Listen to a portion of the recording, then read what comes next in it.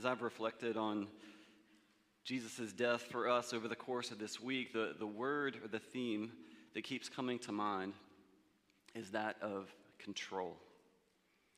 Probably because I like to be in control of my life. I realize that control may sound like an odd subject to consider on the day of Good Friday, but let me briefly explain. We are made in the image of a God who has ultimate control over all things.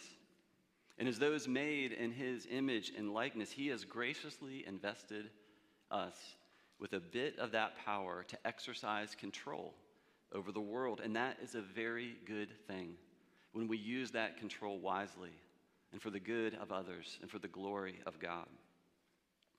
Our first parents in the Garden of Eden were given a domain over which they had significant, but of course only partial, control. They were to cultivate the garden, to prepare the soil, and then trust in God's power and provision.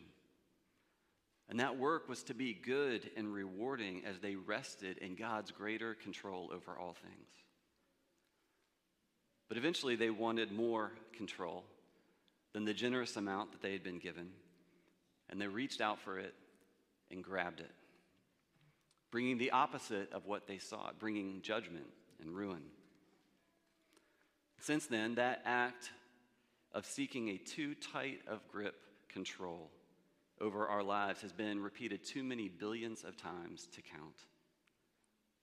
And every single time, it is a rejection of God's good and loving control.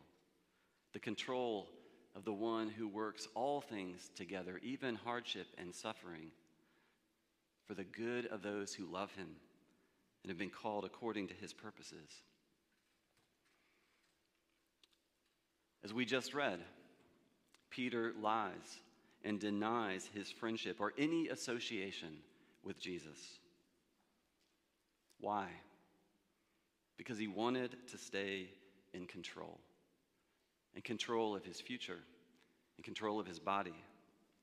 To tell the truth and identify with Christ would be to risk losing control over the situation of his life. I want to ask you today, where in your life is your grip on control greater than your trust and rest in God? Is it in a relationship? Maybe your marriage, your family, your kids, your hopes for a future relationship? Is it in your work, your career path, your financial security? Is it in your concern for how people see you, your looks or accomplishments, seeking to control the narrative of how people see you? I am guilty of excessive control in every area that I just mentioned. And what struck me this week about Jesus' crucifixion and the days and hours leading up to it is his willingness to loosen his grip on control. In fact, to give up control and trust completely in his heavenly Father. He never loses his authority or power.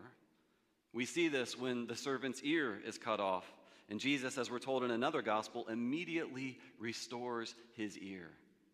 He's not lost his power. We see this when he tells Pilate, "You would have no power over me if it were not given to you from above."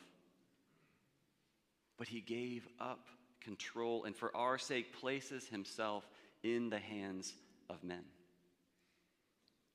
In the prayer at Gethsemane, he yields control. He yields control when he allows the soldiers to walk him away. Pilate marvels when he offers no defense in response to his questions and threats. He did not try to control the narrative of his life when falsely accused. As Philippians 2 says, though being in very nature God, he did not consider equality with God a thing to be grasped. Unlike ourselves, who frequently grasp for more control than we can handle. Jesus gave up the control that he can very well handle. The one who had rightful control over all things placed himself in the hands of men, like all of us, who unrightfully seek the control that is rightfully his. He gave it up.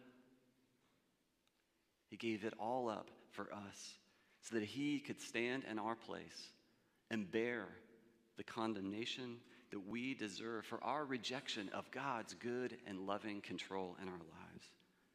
And in doing so, he brings us back to God. I invite you to close your eyes for a moment and listen to how the book of 1 Peter describes this yielding of control for our sakes. When they hurled insults at him, he did not retaliate. When he suffered, he made no threats. Instead, he entrusted himself to him who judges justly. He himself bore our sins in his body on the cross so that we might die to sins and live for righteousness.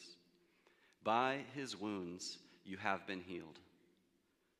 For we were like sheep going astray, but now we have returned to the shepherd and overseer of our souls.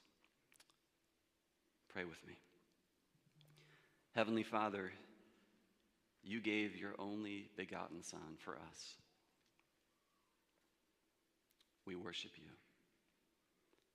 Lord Jesus, in your death, we have life. We worship you. Holy Spirit, we ask that you would continue to illumine in our hearts the work of our Savior, that we might know your love more and more. We worship you, Father, Son, and Holy Spirit. Amen.